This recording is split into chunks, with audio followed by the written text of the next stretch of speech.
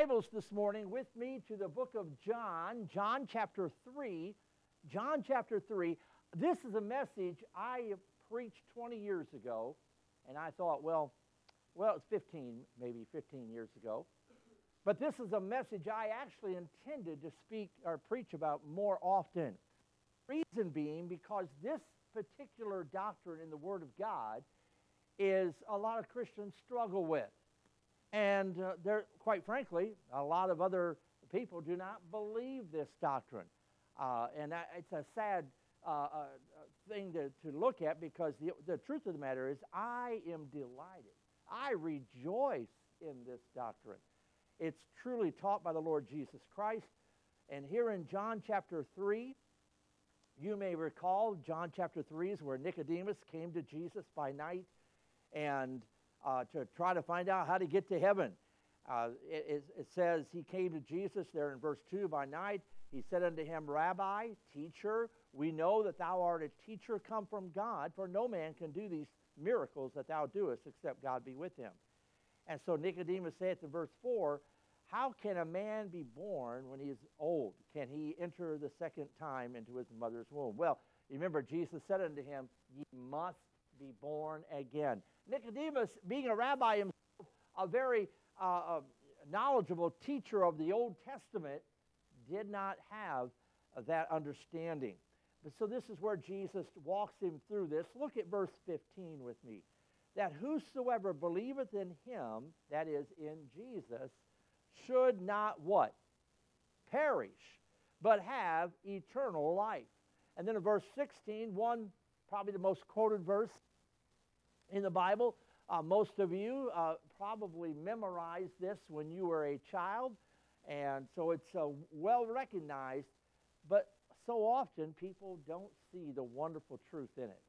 For God so loved the world that he gave his only begotten Son, that whosoever believeth in him should not, what does it say again? Should not perish, but have everlasting life. And then, if you would, look at verse 36 in the same chapter. He that believeth on the Son hath everlasting life.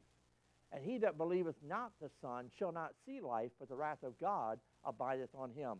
Now, I'm going to go back to John chapter 10. We're going to come back to chapter 3 in just a moment. But just one verse I want to read here in John chapter 10. And here Jesus once again is speaking. John chapter 10 and verse 28.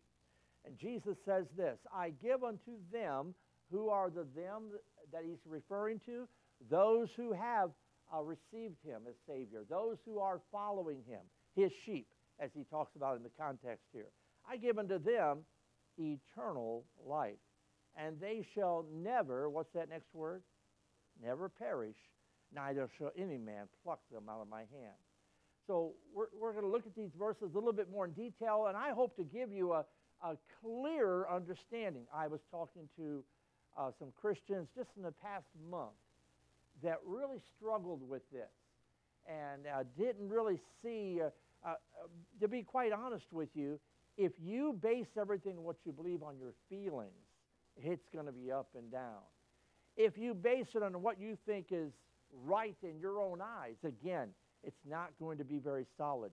We have to take what God says by faith. Our faith is not in our feelings, or ought not be. It ought to be in the Word of God. So let's ask God to help us here as we look into his Word. Our Heavenly Father, we do ask for your help. Help me to preach the message you've laid on my heart with clarity, with power. And I also pray that you would help each one that's sitting in the pew listening, that you would fill them with thy Spirit so they can hear, understand, and apply this truth to their own life. So your will be done, for we ask this in Jesus' name. Amen. Now, if you and I are going to be successful in our Christian life, if we're going to be successful Christians, we must have the assurance of our salvation. We must understand the security of the believer. There's no way that we're going to be successful if that's not there.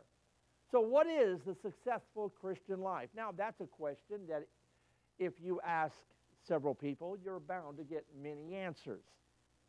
But success for the Christian is really defined in the Word of God, but basically I could sum it up by just saying it is pleasing God in everything I do.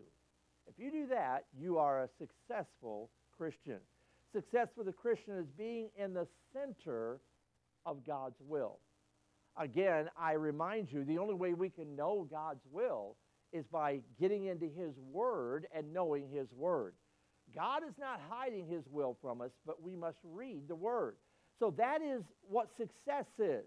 If I'm going to be in the center of God's will, if I'm going to be the kind of person that God wants me to be, if I'm going to be doing what God wants me to do, if I'm going to be complete and fulfilled and satisfied in my life, then I must have the assurance or the security of my salvation.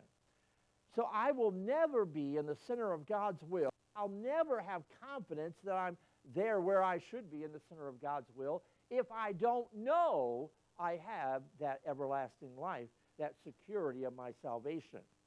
So again, for some, you rejoice in these truths. You know this to be true.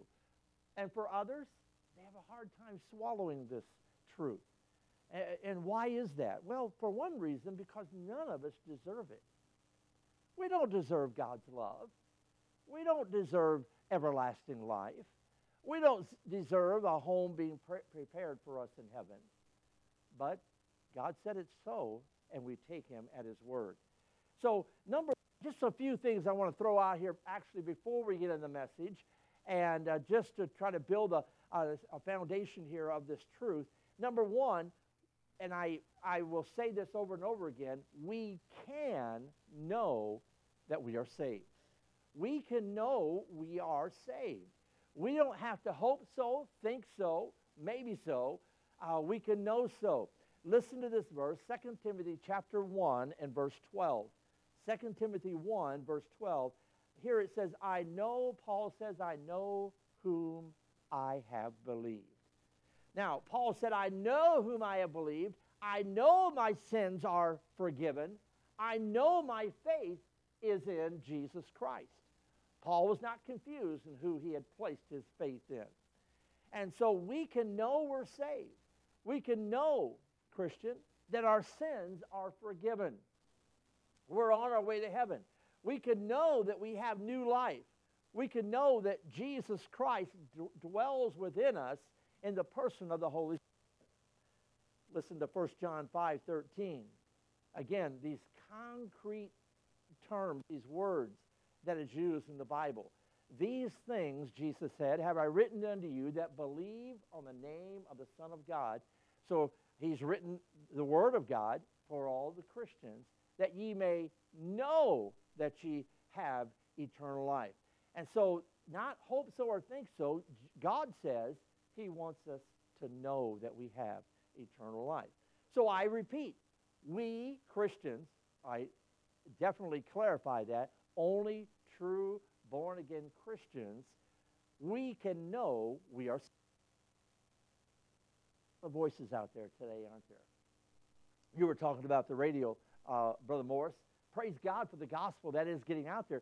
But there's also a lot of false doctrine being taught all over the world. And a lot of people say this, and a preacher says that, and this evangelist says this. And so there are so many voices going out over the radio, going out from the pulpits of America and all across the world, that and so many books are written teaching that you really can't know you're saved. A lot of people say that. You can't know that. Nobody, I've had people tell me, oh, nobody can know that. Oh, wait a minute, does God know? Yes, He knows. And I just read a verse where He says, He's written these things unto us that believe in the name of the Son of God, that we might know. So there's where I think that the basis of this truth. And let's embrace it. Believe God. Trust Him. Take Him at His word. Oh, people say, well, that you can't. You have to work towards it. You have to really try hard. You have to hang in there and hang on, and you can make your best effort, and you might get in there. You might make it. Well, boy, I tell you what, I don't know about you, but I know if I was dependent upon myself, I'd never make it. You know why? I'm not good enough. Hey, What does it say? Romans 3, verse 23, for all have sinned and come short of the glory of God. None of us are as perfect as Jesus Christ. Therefore, we can't get into heaven on our own. And in the end, if you did everything right, if you did hang in there long enough and you endured, then maybe when you get to the judgment seat, they say, that God will decide, well, you tried hard, I'll let you in. That's not biblical. Today, August the 28th, 2022, Christian, you can know your sins are forgiven. And you can know you're on. In fact, if you're not saved here today can be the day that you have that confidence, that you put your faith in Christ and you can know for sure that you're going to heaven. So we can know we're saved. Romans 10:13, for whosoever shall call upon the name of the Lord shall be saved. And so sounds pretty definite to me. And I suggest to you, though, this morning that a person will never find God's perfect will until they are obviously saved. That's God's first thing he wants from everyone is that they be born again. And then once they are saved, then they can know these truths that God has for them. A person will never have a spirit of peace. They'll not have that love, that joy in the Lord until they are born again. Now, I'll be honest, this morning, I can look back over my years in the ministry, and I have never of the ministry met one person who was eaten up with doubts, who was unsure of their salvation.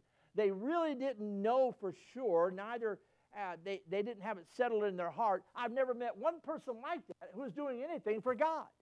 They were defeated, they were discouraged, and they weren't doing anything for God. Never in my ministry have I seen that. They're always struggling. They're always struggling with maybe some little petty sin, and they're always struggling in their Christian life. They're always unfaithful, and they're just struggling. I've met a lot of Christians like that. I know I can't look at someone's heart and say, I know who's saved and who's not. I can go by your testimony, what you tell me, and what you have said that you have put your faith in, and based on that. But God does know the heart today, and he knows where you stand with him. And I pray that you are confident in your relationship with God. So if you're going to be what God wants you to be, then you've got to take that first step. You've got to nail down your salvation. You've got to know that you're saved. So we can know we're saved. Number two, doubt should cause us to get into the Word of God. Doubt should cause us to, or drive us to our knees and to an open Word of God before us and nail that truth down. If you're here this morning, you have made a profession of faith, you believe you're a Christian, but you're doubting whether or not you go to heaven. You're not sure. Let me tell you, that is the most important thing you need to do is get that nailed down. Do what you need to do. Talk to some individuals. Get into the Word of God. Just take him at his word and get it nailed down. But that should cause us to get to the Word of God. If a person professes faith in Jesus Christ and doubts, and doubts are there in the morning and at night and all through their life, and what those doubts should do is drive us to the truth, the Word of God. That's the only place that we're going to find peace. I tell people all the time, at a funeral, at a time of sorrow, the only book that can really bring comfort is the Word of God, God's Word. And the only book that can give us the kind of guidance and direction and truth that we need in life, again, is the Bible, God's Word. So now I'm going to make a couple points under that statement there. And first of all, the most dangerous thing that I as a pastor can do, or that we as a church can do, is, and listen carefully to this, the most dangerous thing that we could do is give the assurance of salvation to somebody that did not possess salvation. We have to be very careful of that. We are living in a society today now that you can pretty much profess your whatever. I'm still shocked at the thought of somebody professing they identify as a cat. That still boggles my mind. And we won't get into all that. But my point is, you can make whatever profession you want. But that person that thinks they're a cat, they're not a cat. One of these days, they're going to have to come to reality that I am who God made me, or they're going to be really in a lot of hurt. Or maybe in a padded room. I'm not sure which may come first. But the most dangerous thing that we as a church or any Sunday school teacher or anyone presenting the truth of God's word is giving assurance of salvation to somebody who's not even saved. So it is unbelievably dangerous to be deceived into thinking that I'm okay. A person that's lost, and you know, by the way, a lot of preachers do this. Oh, you're fine. Everybody's a child of God. Everybody's going to heaven. Don't worry about a thing. Well, there is. If you're not saved, if you've never been born again, you have every reason to worry and fear. We talked about there in verse 36 of John chapter 3, the wrath of God abideth on you. And so that is some reason to be fearful.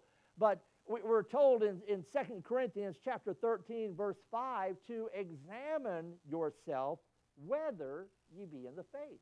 Examine yourself whether or not you're truly saved. And so I can't give assurance to somebody who doesn't possess salvation. Now, how do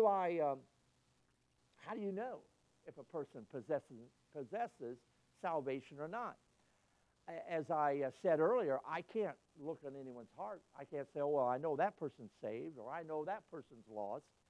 Not with complete confidence. I can only go by what individuals tell me. But there's something else. What does the Bible say? You'll know them by their what? Fruit. The fruits that are produced in that Christian's life. In other words, a Christian is only a Christian is capable of producing as seeing those fruits, like the fruits of the Spirit mentioned in Galatians chapter 5. And so I cannot give assurance to a person who does not have a scriptural profession or confession, I should say. And what do I mean by that? They have a Bible-based salvation. If I was to come to you today and I was to ask, are you saved? Oh, sure, I'm saved. Well, how do you know you're saved? Well, I was saved because my granddaddy, he was a preacher. That's not Bible. Oh, I'm saved because I went through the waters of baptism. Again, not scriptural. You see, what I'm saying is, your assurance, you have to have a scriptural confession. How do you know? Give me a Bible reason why you know that you're saved. Some people give all kinds of reasons why they think they are in heaven, but what is a Bible? Do you have a Bible reason? Can you take me to the Bible and show me how you know you're saved and know that you have that eternal life? Well, I hope by the time we're done here this morning, you can do that. But a changed life is the result of a person being born again, not the basis of a salvation experience. A person can turn over a new leaf. They can clean up their life to a certain degree, but that doesn't mean they're saved. And so I cannot give the assurance of salvation to somebody who does not have a scriptural or reason that they're saved. Also, a spirit that they're not experiencing any spiritual chastisement. What do I mean by that? Well, the word chastisement, let me explain. The Bible's clear. When a person's saved, they become a new creature, a new man, a new woman. Old things have passed away. Behold, all things are become new, as it says in 2 Corinthians 5:17. If a person says they've trusted Jesus Christ, yes, but there's no spiritual chastisement in their life, and there's no change, there's nothing taking place in their life at all different than the way they were before, then I can't come to that person and say, listen, you can have the assurance of your salvation. Listen, the fact of the matter is, because there is a change, the Bible says there will be the chastening of God. We all experience that. If you continue to live in your sin, if you continue, there's been no change in your life, and nothing appears to be happening at all, that is suspicion. I cannot say with all confidence, but I would, if I was in your shoes and that was the case, you better start examining yourself. Hebrews chapter 12, verse 6, for whom the Lord loveth, he chasteneth. He disciplines. He corrects them. And scourgeth every son whom he receiveth. If ye endure chastening, God dealeth with you as with sons. For what son is he whom the Father chasteneth not? And it's true. We hear all the time today, well, if you discipline your child, if you spank your child or whatever, you must not love your child. The opposite is true. If you spare the rod, if you don't have any discipline, that's a parent who doesn't really love their children. And we've seen that, haven't we? A child with no discipline, no correction, no restraint at all. And so, listen, you can have the assurance of salvation, but the only way is through Jesus Christ. And if there is no change in your life, and you're not experiencing the chastisement of God, then you better check things out here real quick. So what he's saying here is that when you're saved, you become a child of God. God begins to this chastening process in your life, and as a loving father. So now, when we hear that word chasten, we think of discipline, and we think of the word discipline, we think of the word whooping, right? He's going to go out back behind the woodshed and get a good whooping. But the word involves a whole lot more than just that. It has the idea of correcting us. Discipline and chastisement is not just going out and getting a whooping, but it's a whole change that takes place. God says here that when a person is saved, he will begin changing them. And that is, God will begin changing them. He will begin chastening them and disciplining them in their lives. So if they do wrong, they get chastened and they grow. And so as they grow and develop, there's chastening involved in all of this. Christian, does it seem like sometimes when you do wrong, it's like you get caught or something happens and you've got all these, seems like everything's falling apart around you. Maybe that is, and again, you have to evaluate that, but could that be the chastening hand of God, trying to discipline you, trying to correct you, trying to keep you in that straight and narrow and walking in His ways? If there is no chastening, then if there's no disciplining, there's no discipline process taking place and in that life, and they are, the Bible says they're not a legitimate child. In Hebrews chapter 12, 8, but if ye be without chastisement, whereof all are partakers, then are ye bastards and not sons. That's a very strong word. That's there in the Bible, in Hebrews chapter 12. And that kind of word we recoil from. But that's what God's saying. If there's no chastisement, if you can live any way you want and there's no restraint at all, then you're not a legitimate child of God's.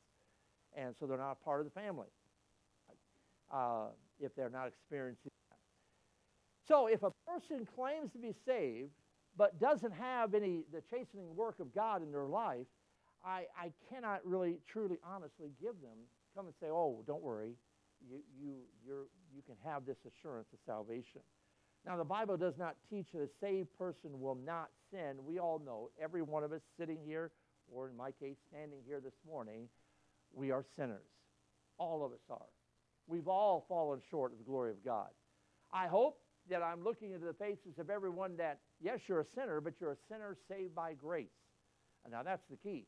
But we're all sinners. The Bible does teach that a saved person will not sin without chastisement. That's my point. So yes, we sin, but if we don't repent, if we don't get right, the chastening hand of God is going to be a part of our life. Listen to Galatians chapter 5. You're not far from there. Turn back with me to Galatians chapter 5 and verses 19 through 21. Galatians 5, 19 through 21.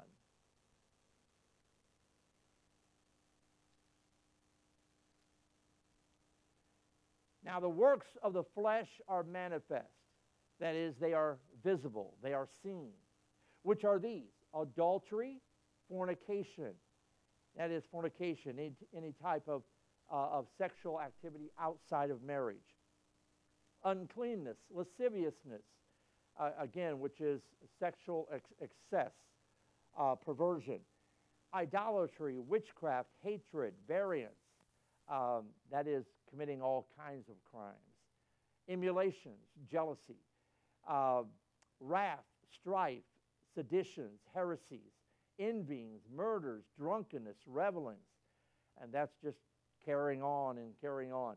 And such like, of the which I tell you before, as I have also told you in the time past, that they which do such things shall not God. So come to that person who is doing all these things and say, well, listen, you can have, don't worry about it, you're saved, you can have the assurance of your salvation. I can't do that because it says they which do such things shall not inherit the kingdom of God. Now, the first thing that I thought of, maybe the first thing you thought of, now wait a minute, it doesn't make sense to me. I read this, but what about David? What about David? He committed adultery. And the Bible says in the New Testament he's called a man after God's own heart. And he was a tremendous man of God. And here's what I believe the answer is. It's not difficult by any means, but David committed adultery one time. It did not characterize his life. You see, it wasn't a continual thing for him. And it talks about drunkenness. Now, wait a minute, what about Noah? He found grace in the eyes of the Lord, and immediately after the flood, the guy went out and got drunk. But he did it one time. He didn't make it a habit. It did not characterize his life. Now, I can't go to a person that adultery characterizes them. That's what they're known for. That's how they live, or fornication. And there's no repentant heart at all. No desire to get right with God. I cannot go to them, tell them you're okay. Now, they which do such things shall not inherit the kingdom of God. The most dangerous thing in the world that we can do is give assurance of salvation to someone who is not saved. And I don't want to do that. You need to know you're saved. You can't go around and say, well, I'm saved because the preacher said so. I'm saved because mama told me so. Daddy said so. No, you need to know in your own heart that you're born again and give a biblical reason why that's the case. So can you imagine the awful thing is, in fact, in my eyes, I believe the most awful thing in the world is to die, to be anticipating heaven, and to open your eyes in hell. That must be an awful thing.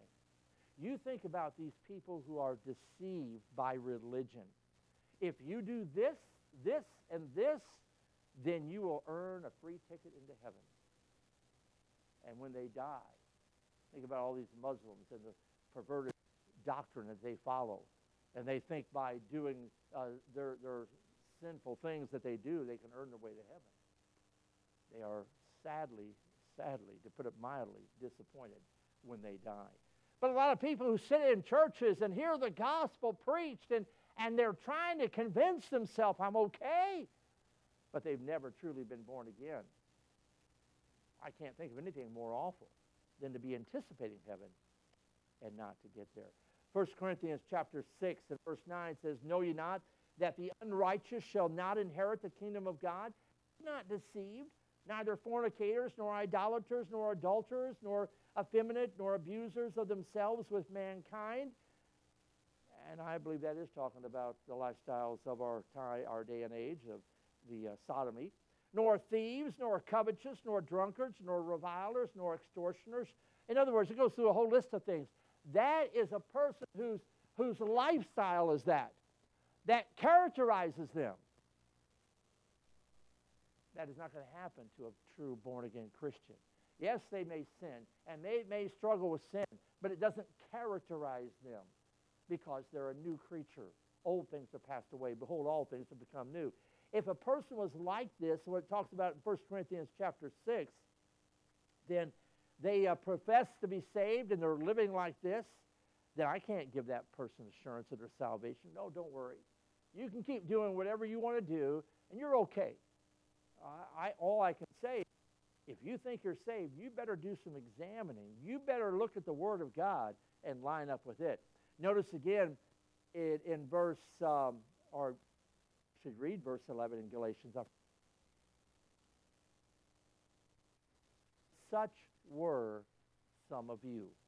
You know, I listed all these things: adulterers, effeminate, abusers of themselves with mankind, all these things. Such were, Paul says, some of you. Now that's the way you were. You see, but you believed in Jesus Christ. You've been born again. You're saved, and now you're like this. What? You're a changed you. You're a changed person. And you won't be like you used to be. Now, here's a warning here. We must be patient with people. Some people, they grasp this truth, and boy, they change immediately. But others are going to have struggles. It's going to take them more time. And look, when you have children, one child may start walking when they're 8 months old. The other one may be almost 2 years old before he finally gets up and starts walking. And they all are different. Or talking. Some childs may wait till they're 2, 3 years old before they're really putting sentences together. And some may start talking back over here before they're even 2 years old, and pretty clearly. And so they're all different. And the same thing spiritually. I would like to think that, boy, you get saved and poof, and it happens that way sometimes, but not all the time. Sometimes people, so what I'm trying to say is, Christians, let's be patient with them.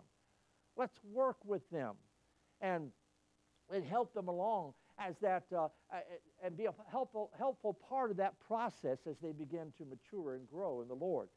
And so sometimes that chastening of God is inward as well, and that you can't tell outwardly. And so we can go around and say, well, like I was saying earlier, well, I know that person's not saved.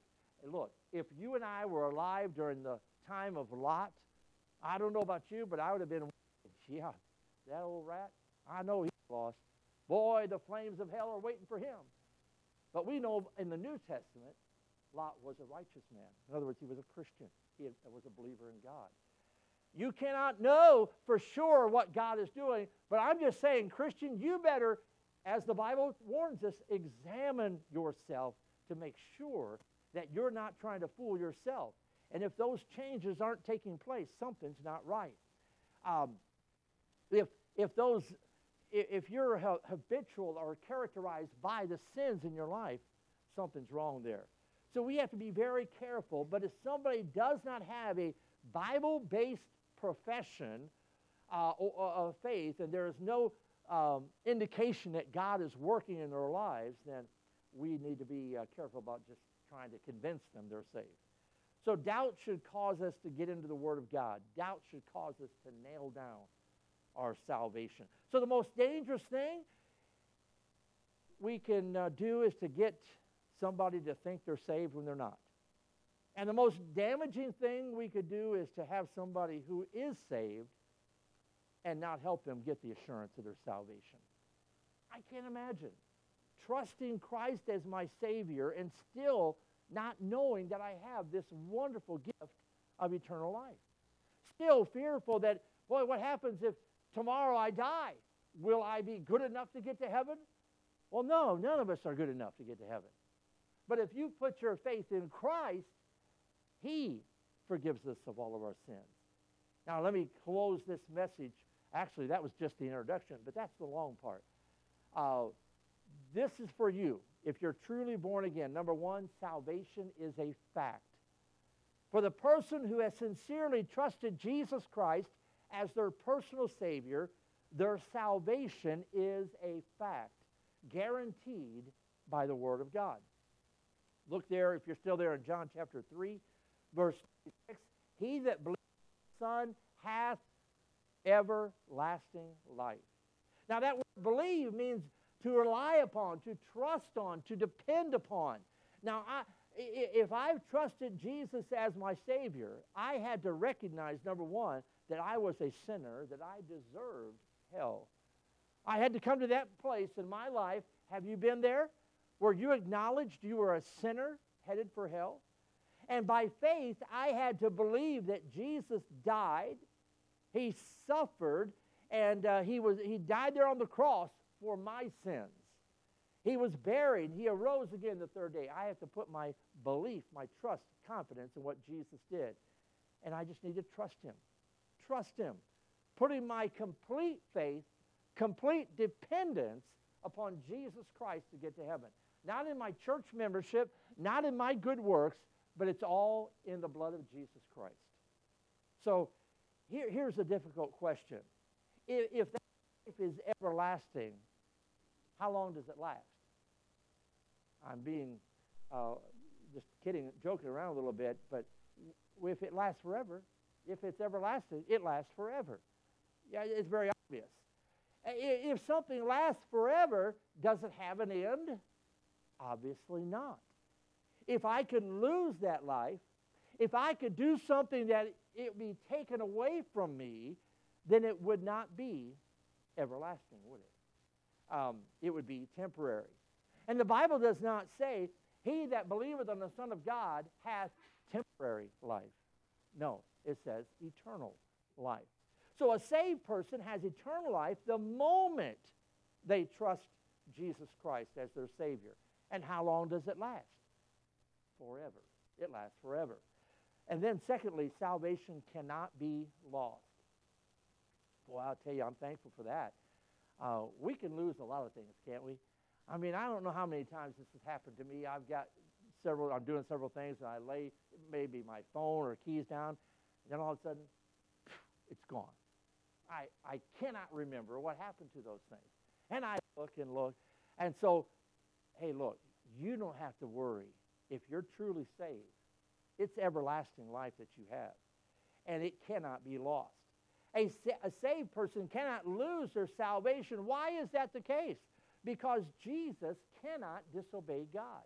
I need to read these scriptures because they're so wonderful. In John chapter 6, verses 37 through 40, John chapter 6, the Bible says, all that the Father giveth me, this is Jesus speaking, all that the Father giveth me shall come to me, and him that cometh to me I will in no wise cast out.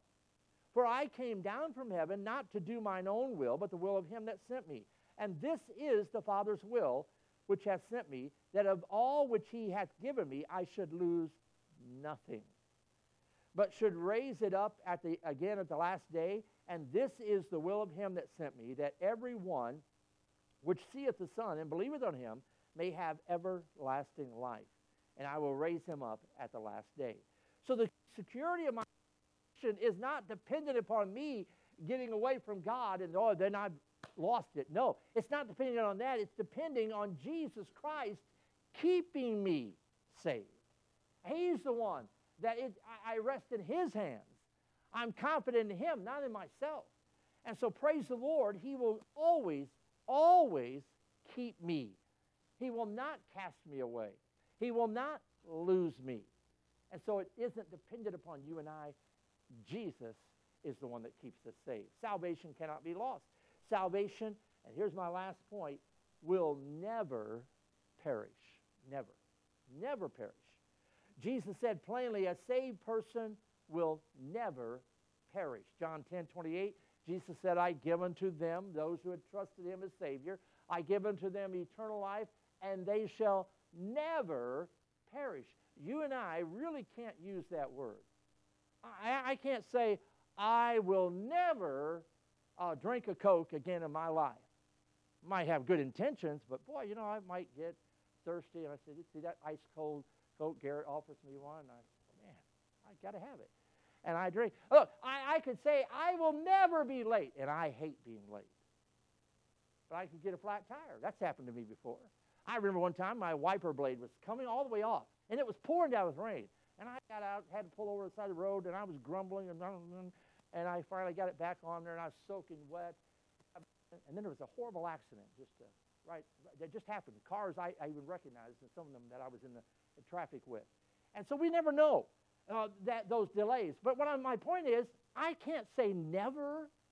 I mean, I have good intentions. I don't plan to be late. I don't plan to break my promise.